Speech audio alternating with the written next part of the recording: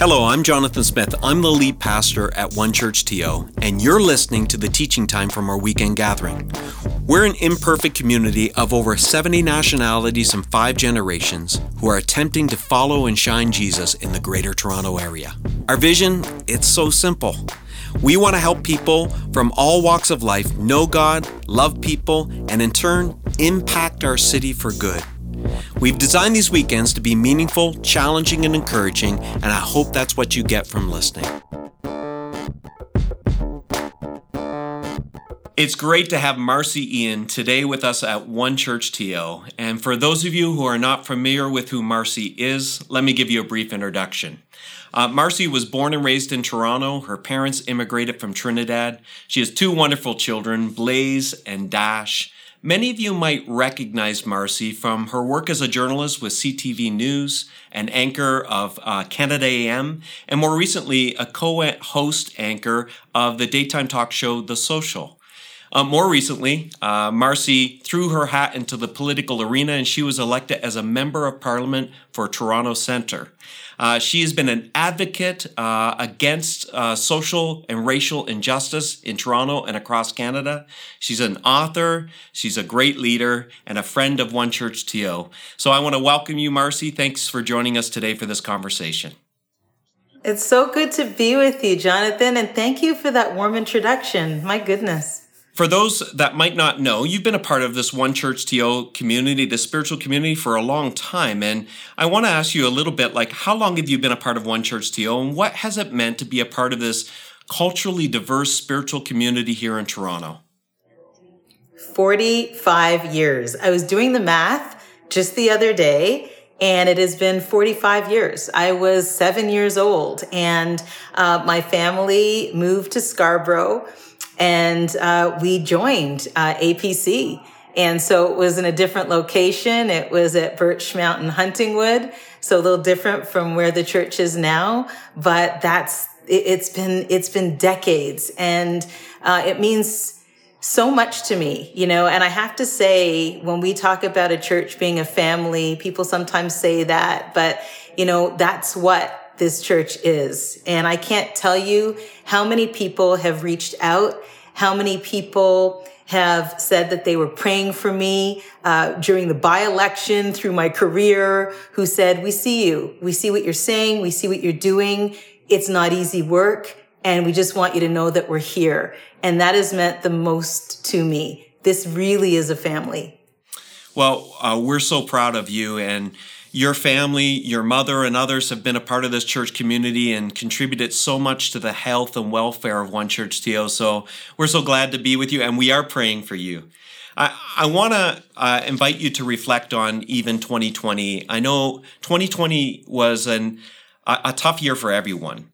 COVID-19 aside, which is hard to push aside because it's so dominant, it was a year where the anger, the fever pitch anger level of racial injustice triggered by some very tragic events. That conversation was elevated in 2020. It was almost like something thawed. And for everyone in Canada, it pushed us all into an uncomfortable space. Uncomfortable for some because it has hope attached to it. There's almost like the conversation got escalated in 2020. But, will things change is the question. And uncomfortable for others because although they may acknowledge that racism exists, systemic racism is more complicated. And maybe it's hard, as we've heard, just the pain, the deep pain that people have lived with for years. First Nations people, people of color, even new immigrants to Canada. So I wanted to get your reflection on that, Marcy, because not only do you have some personal reflections, but I even know your work with First Nations people across Canada and even your work in news media has given you an interesting seat to view what is going on in our nation. So could you speak to a little bit about your experience, but as well as the experience of others that you've represented here in Toronto and in Canada? Jonathan, it is 2020 was a year of immense change. And for all the reasons that you mentioned, but from a very personal note, and I'm going to break this down and go into different areas, it was huge. It is the reason that I ran.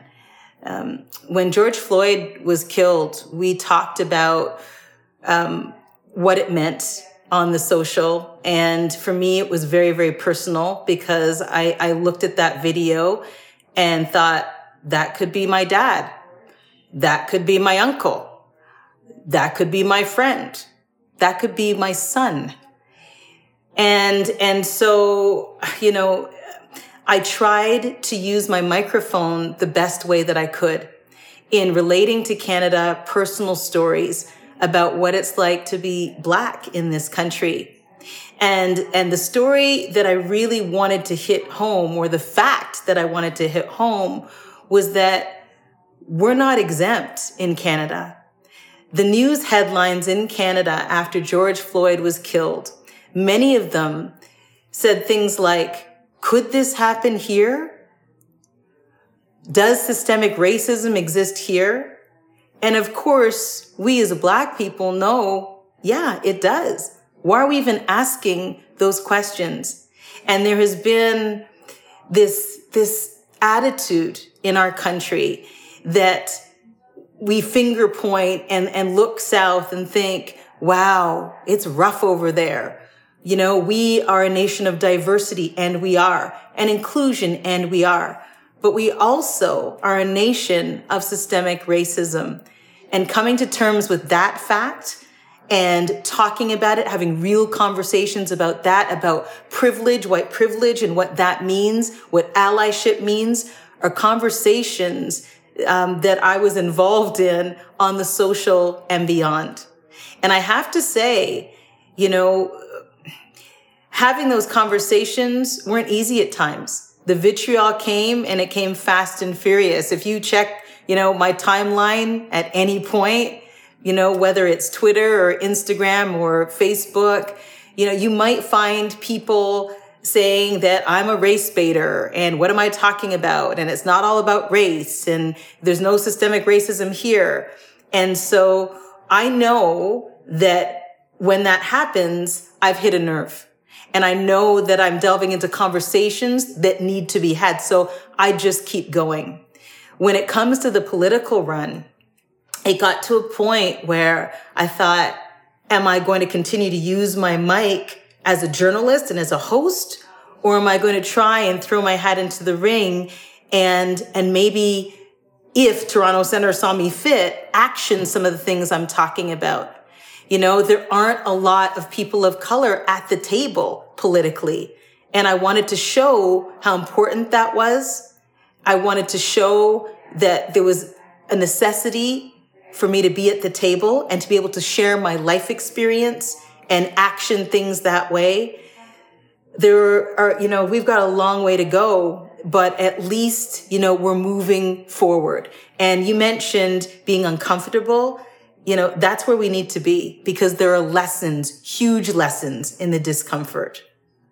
Well, let's follow up on that question because I think when it comes to racial injustice in this world and what was elevated in 2020, I want to ask you a direct question for everyone that's listening because we're going to have over 70 nationalities of One Church TO listening, many different generations, many different experiences, new Canadians, people have been here for decades, people who were born here like yourself, but why should this be everybody's issue? Of course, it's everybody's issue. I mean, if we want this country to move ahead in the right direction, we say that we're inclusive. We say that we embrace diversity. We've got to put our money where our mouth is. And so, Jonathan, it means really honest conversations. And it also means listening. It means listening to people of color, listening to new immigrants, caring about their stories, about their needs, about their challenges. And it also means allyship.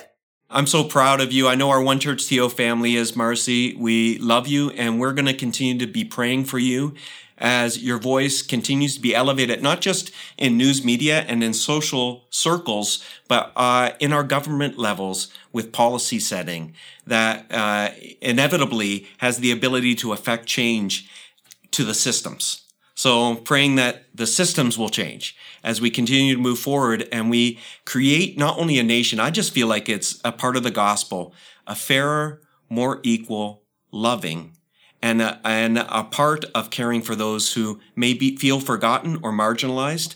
And you've been such a great champion of that. And I'll reiterate it again with both grace and strength. And Marcy, we couldn't be prouder of you from One Church TL.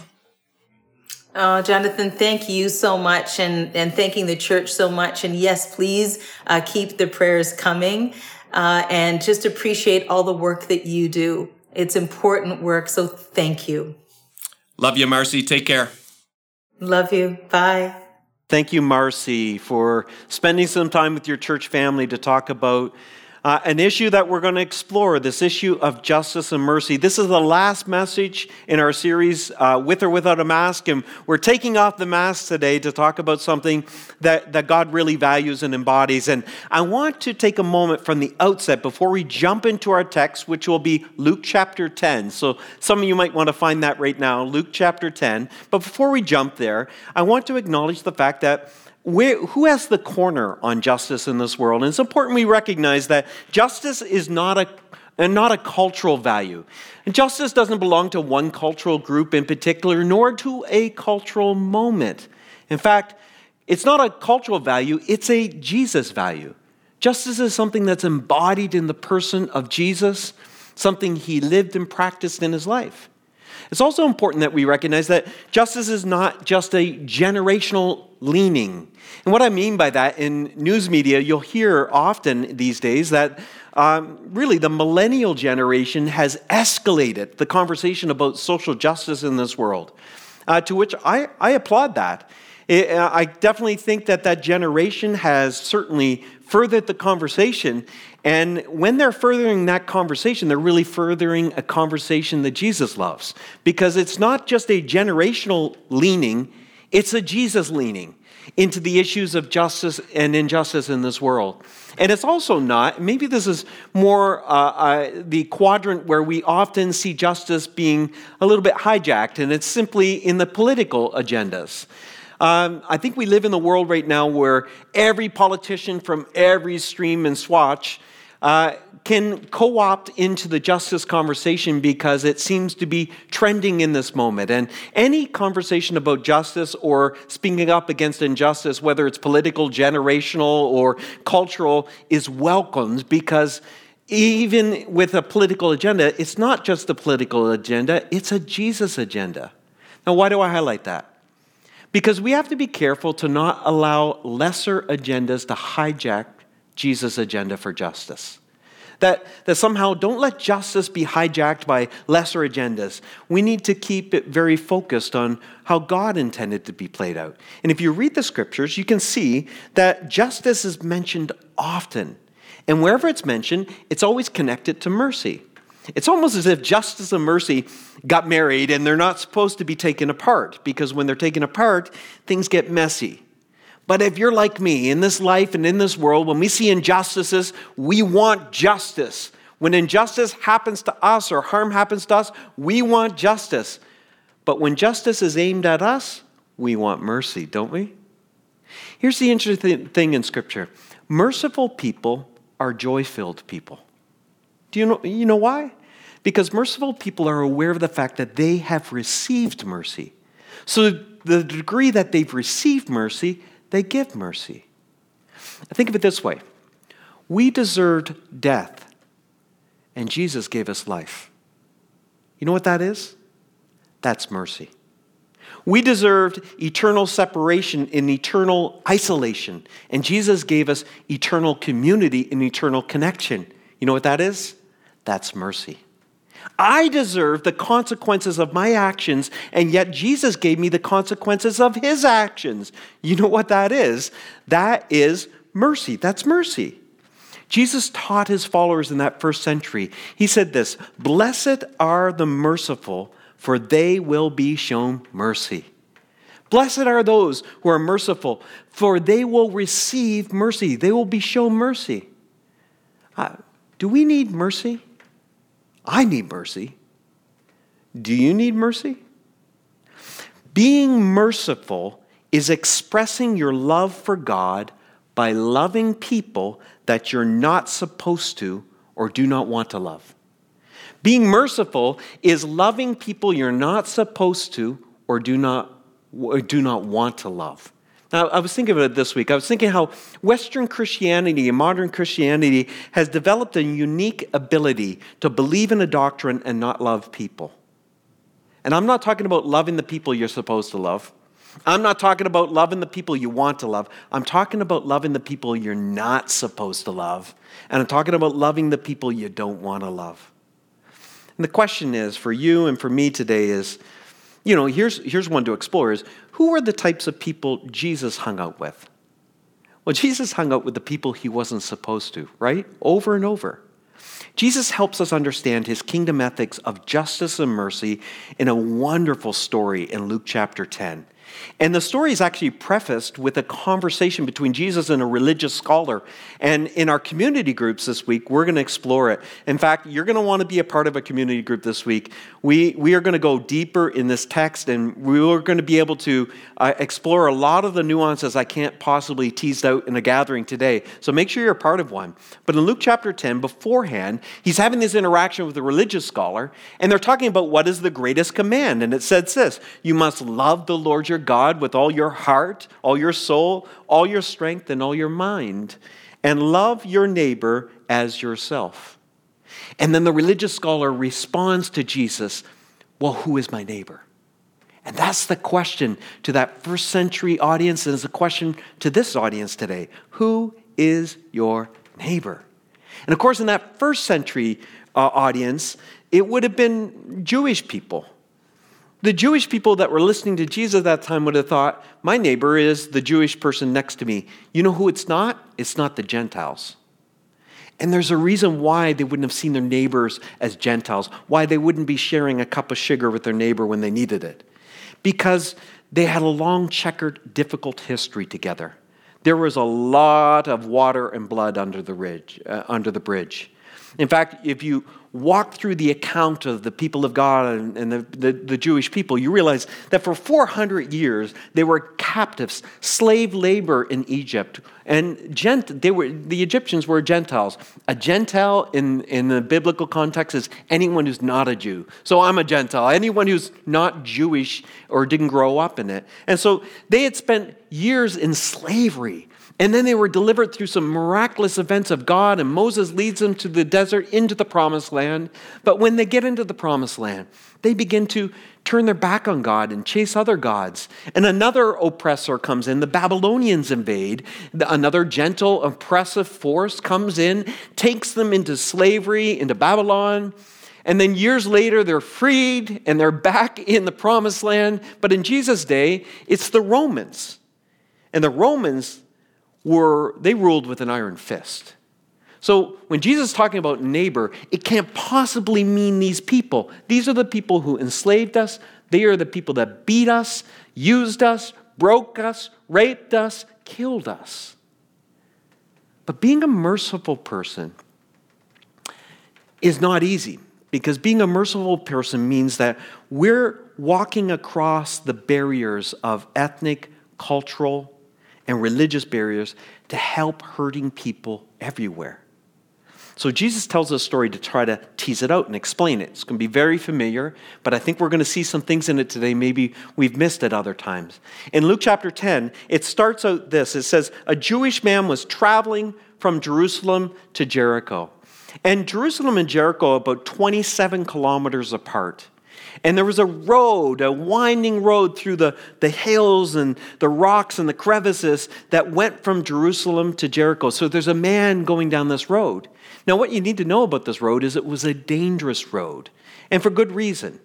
Josephus, a historian in Jesus' day, tells of how Herod the Great had built this great temple in Jerusalem. And when it was completed, he had released the workforce, and it was 40,000 men that became unemployed overnight. Well, many of those men turned to crime to feed their family, to take care of themselves. And that's what poverty often does. Poverty often pushes people to make decisions and drives their decisions from a place of desperation. So many of them turn to robbery.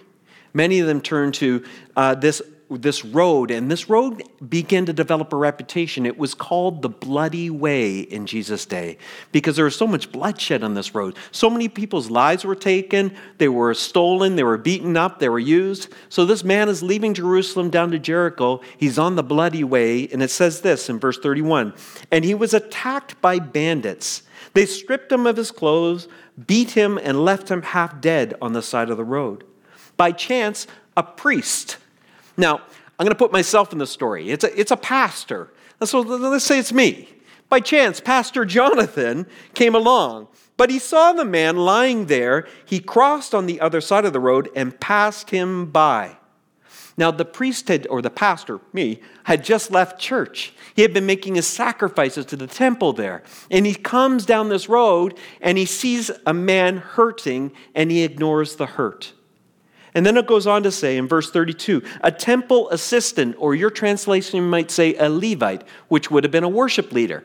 Now, Hannah led us beautifully in worship today, so let's put Hannah in the story. So Hannah walked over and looked at him lying there, but she also passed on the other side. Again, not my problem. Not my problem. What was he doing walking on the bloody way by himself? He was kind of asking for it. And then verse 33, we're introduced to the main character. Then can you say this word with me? Despised. Then a despised Samaritan came along. Now, what is a Samaritan? Well, to understand who they were, you need to go back about 700 years before Jesus is telling the story. In 722 BC, Israel, the northern kingdom, is invaded by an Assyrian army.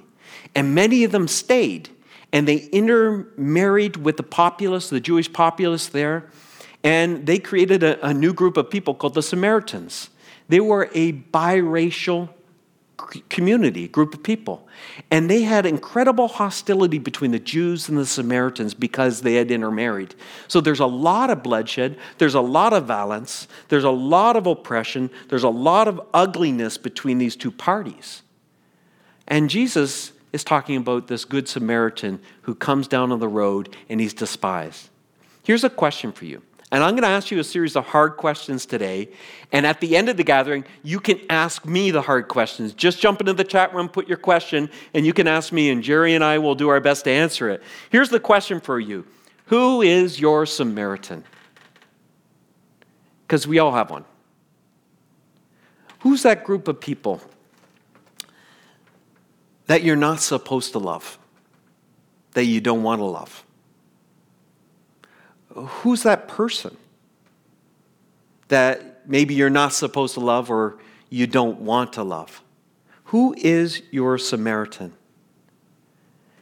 In Canada, we have our fair share. We have a checkered and ugly history of treatment of First Nations people. We have a caustic record of embracing new immigrants. We have, as Marcy more eloquently talked about, we have people of color who have experienced racist attitudes and continue to, and it's a daily experience in their life. You okay with some real talk, eh? COVID-19 revealed a lot about what's in our hearts. As I saw the treatment of people of Asian descent and the racism that was expressed through COVID-19. We have our Samaritans. Who's your Samaritan? Who's your Samaritan? Here's the thing for us as children of God. If you're a follower of Jesus, I'm just talking to you if you're a follower of Jesus, we have a role in this world. In fact, it's not something you get to choose. It's something Jesus chose for us. We are to be agents of reconciliation and agents of peace. We're to bring God's shalom to every conversation, every interaction, every people. We're to be agents of reconciliation and agents of shalom. So this Samaritan is going down this winding road. He finds a Jew in the ditch. He knows this man probably despises him. He knows that this man may not stop for him. He knows this man has every reason not to like him, and he has every reason not to like him. But it goes on to say in verse 33 that the despised Samaritan came along, and when he saw the man, he felt, say it with me, compassion for him. Friends, when did the church lose their compassion? And where has the compassion of Christianity gone? When did we get so mean? I mean, I'm on social media, and I deleted the last few weeks Twitter off my phone. I have it on my computer, and I still post things, but it was so disturbing to me to see people who profess to be followers of Jesus post such nasty and vile things, feeling quite justified to do so because they were encountering other nasty and vile things. It's as if the church and Christianity has bought into this idea that you got to fight fire with fire. But that's not the mandate that Jesus gives us. Where has the compassion gone? One of the signs we're followers of Jesus is we give compassion because we've received compassion. And I know, there may be some that are thinking, like, Jonathan, I think you're being a little naive. Don't you understand they have an agenda? Don't you understand that they are trying to control or crush Christianity? Or don't you understand they're wrong? Don't you understand that they're not honoring God? Hey, friends, I understand, but I understand this. I understand that in response to this, we don't respond the same way people respond to us. I understand that Jesus said this, love your enemies. Pray for those who persecute you. Why? Because love is what wins. Love is what builds bridges that truth can traverse so that hearts can be transformed and changed. It's not the weapons of our warfare. We're not fighting against flesh and blood. But instead, if we want to use battle language, do it on your knees. Do it on your knees in prayer, because the prayer of a righteous man or woman availeth much. So the question for you and me, I'm going to keep asking you hard questions, is who are you having compassion on? Do you pray regularly? God, change my heart for this group of people. Change my heart for this individual. God, help me get rid of the prejudice that is inside of me, because every one of us has some prejudice inside of us. See, loving someone doesn't mean I agree with them. Loving someone doesn't mean that I believe everything they've said, everything or accept everything they believe or say. Friends, the way I kind of frame it in my mind is I remind myself what Dr. John Piper said when he said, Jesus tasted death for everyone. You know what that word means? Everyone. And so the question is if Jesus tasted death for everyone, how dare I not love everyone? How can I dare not love everyone? To love someone is to honor the image of God in them. The idea is this, that if my King Jesus, thought they were worthy enough to die for, the least I can do is extend to them some honor and respect. See, friends, I think that's what normal Christianity is supposed to look like. Normal Christianity is supposed to look this way. So the story goes on in verse 34. It says this, going over to him, the Samaritan soothed his wounds with olive oil. There's a cost to doing justice and mercy in this world. Olive oil would have been expensive in that day. And wine, it says, money. And bandage, cost of money, them. Then he put him on his own donkey. In other words, he would have to walk now. He would have to endure some extra effort, maybe some extra pain, so that this Jewish man would not have to feel more. Donkey, and took him over to an inn where he took care of him. Verse 35. The next day, he handed the innkeeper 2 silver coins, money, telling him, take care of this man. If the bills run higher than this, I'll pay you the next time I'm here. Let's go a little deeper in this text. This is fascinating. Do you realize that in this parable, you and I are the Jewish man in the ditch? We're the one who's been bloodied and beaten in the ditch by Satan, who's come to rob, steal, kill, and destroy. That is his mandate. That's what he came to do. And we were left for dead in our sins, in our trespasses. But a good Samaritan, a good king, didn't just come down from Jerusalem, but left his home in heaven.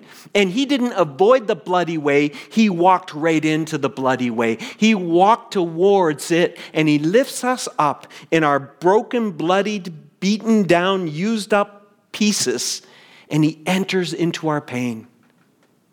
Friends, this is amazing. He didn't avoid that. He became that. He was bloodied so we could get up. He was beaten so we could stand up. He died so we could live again. That's our good king. That's our good Samaritan. And what's interesting in this story is Jesus identifies with the Samaritan, the man who is despised and rejected.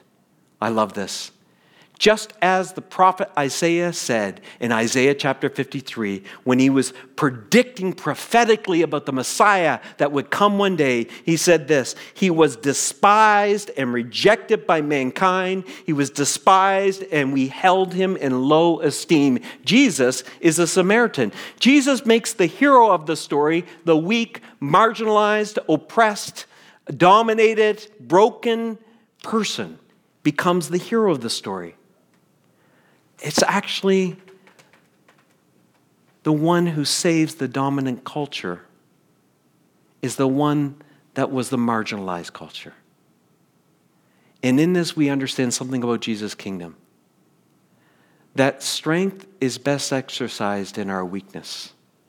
That in our weakness, Jesus displays his strength. Notice the Samaritan.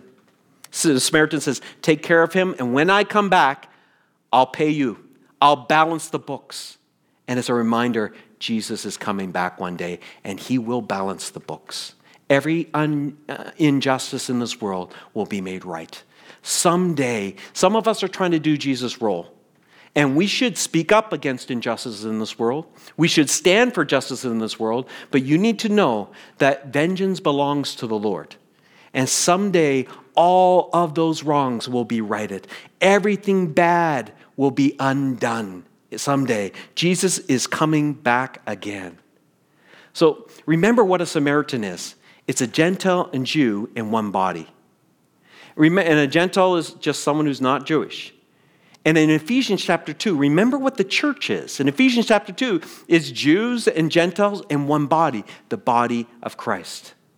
And we're to be a multi-ethnic, multicultural family, that we're walking into this world and we're not avoiding the pain points. We're walking in and declaring, as Dr. Darren Gray says, we're not racist, we're gracist. We are bringing grace. We are entering into the pain of others. We are not avoiding it.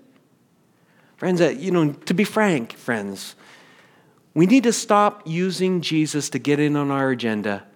And we need to allow Jesus to use us to get in on his agenda, to bring reconciliation and peace, to be a part of his justice and mercy ethic in this world.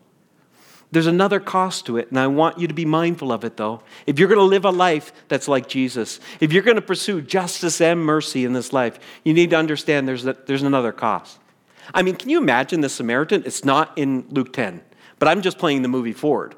I'm thinking about when this guy goes back to Samaria and he's sitting with his friends, his family, and he's talking about, I was coming down from Jerusalem on the bloody way and I found a Jew in the ditch and he's near death. And I put him on my donkey and I bandaged him. I used my olive oil and wine. I took him to an inn. I paid his bill and I told the innkeeper, I'll come back and I'll pay the balance. And they would have all looked at him and said, what? You did what for who? You did what for who? Friends, if you're going to live the Jesus ethic of justice and mercy, you got to understand, there are going to be people in your family. There are going to be people in your political kind of genre that you might participate in. There are going to be people of your generation. There may be even people in your church family that look at you and say, what? You're not supposed to be with those people. You're not supposed to love those people. Don't you understand? You need to be prepared to be misunderstood just as Jesus was misunderstood. Friends, at One Church TO, we talk about this not because it's trendy. I mean, if you go back in our catalog of teachings, we've been talking about this for years here. It's not to be trendy. We don't talk about it because there's some sort of political leaning. Politics don't motivate me to talk about this. We talk about this, and, it's not always fun to talk about these things. It's uncomfortable. And, every time I talk about it, I get feedback about it. I understand it. But I talk about it because I'm leaning into Jesus leaning. I want to value what Jesus values. And I want to live like Jesus lived. And it's not easy. So I asked you earlier in our gathering, who is your Samaritan? Who is your Samaritan? And I'd like you, in a moment, Hannah's going to lead us in a song, and we're going to come back for prayer and do Q&A at the end. But she's going to sing a song that is so biblically rooted. But I want you to think about, who's that group of people you're not supposed to be with? You're not supposed to love. Who's that person you're not supposed to love? Who's that group of people you don't want to love? Who's that person you don't want to love? Get them in your minds and allow the Spirit to reflect to you some truth about them as we hear this song.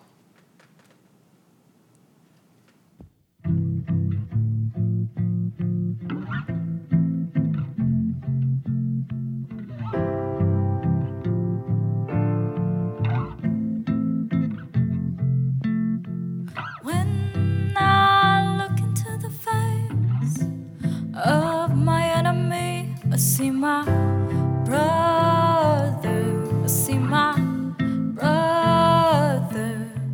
When I look into the face of my enemy, I see my brother, see my brother.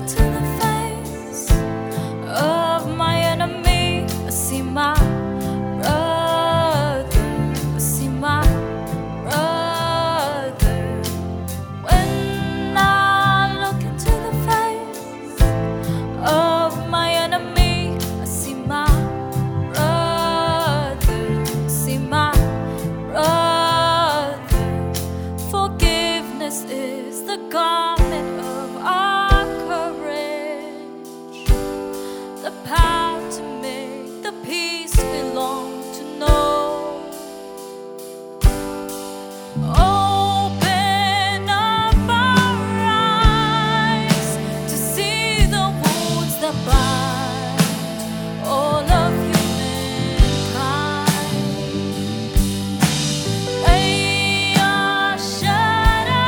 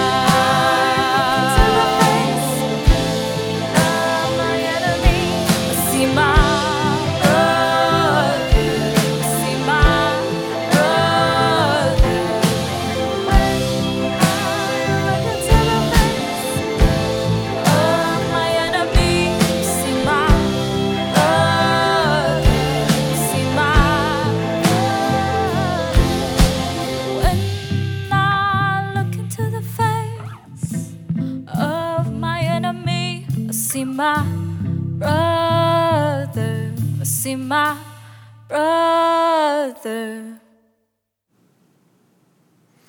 So are you picturing who your Samaritan is right now? Whoever you're picturing right now is your brother, is your sister. And we have a choice in how we respond. Inevitably, there are going to be people in this world, even sometimes groups of people in this world, that we're not supposed to love, or we struggle and don't want to love. And we have a choice in how we respond. We can respond with a Jesus, mercy, and justice ethic, or we can respond with the tools that this world is given and allow this to continue and perpetuate in this world. But I know you, One Church TO. I already know you. I know your hearts. I know what we want, and we are hungry to pursue the person of Jesus. Friends, we need to stop Ubering around our anger and our prejudice and our unforgiveness, and we need to start Ubering around our love for everyone, everywhere. Jesus would want that for us. Jesus would want that for you. So if you have that person in mind or that group of people in mind, I want to pray with you. And if this prayer grabs your heart or meets you where you're at, you just be praying along with me. And in a moment, we'll do some Q&A and Jerry will come back. But in this moment, let this be a sacred moment. Father, we acknowledge today that while we were broken, beaten, bruised of our own doing, God, we chose to walk the bloody way. We chose to do things our way, God. And you saw us there in our brokenness, dead in our own sins. You didn't walk by. You dispatched your son Jesus on a rescue mission for us. So, Father, we say thank you, God. And Jesus, when you came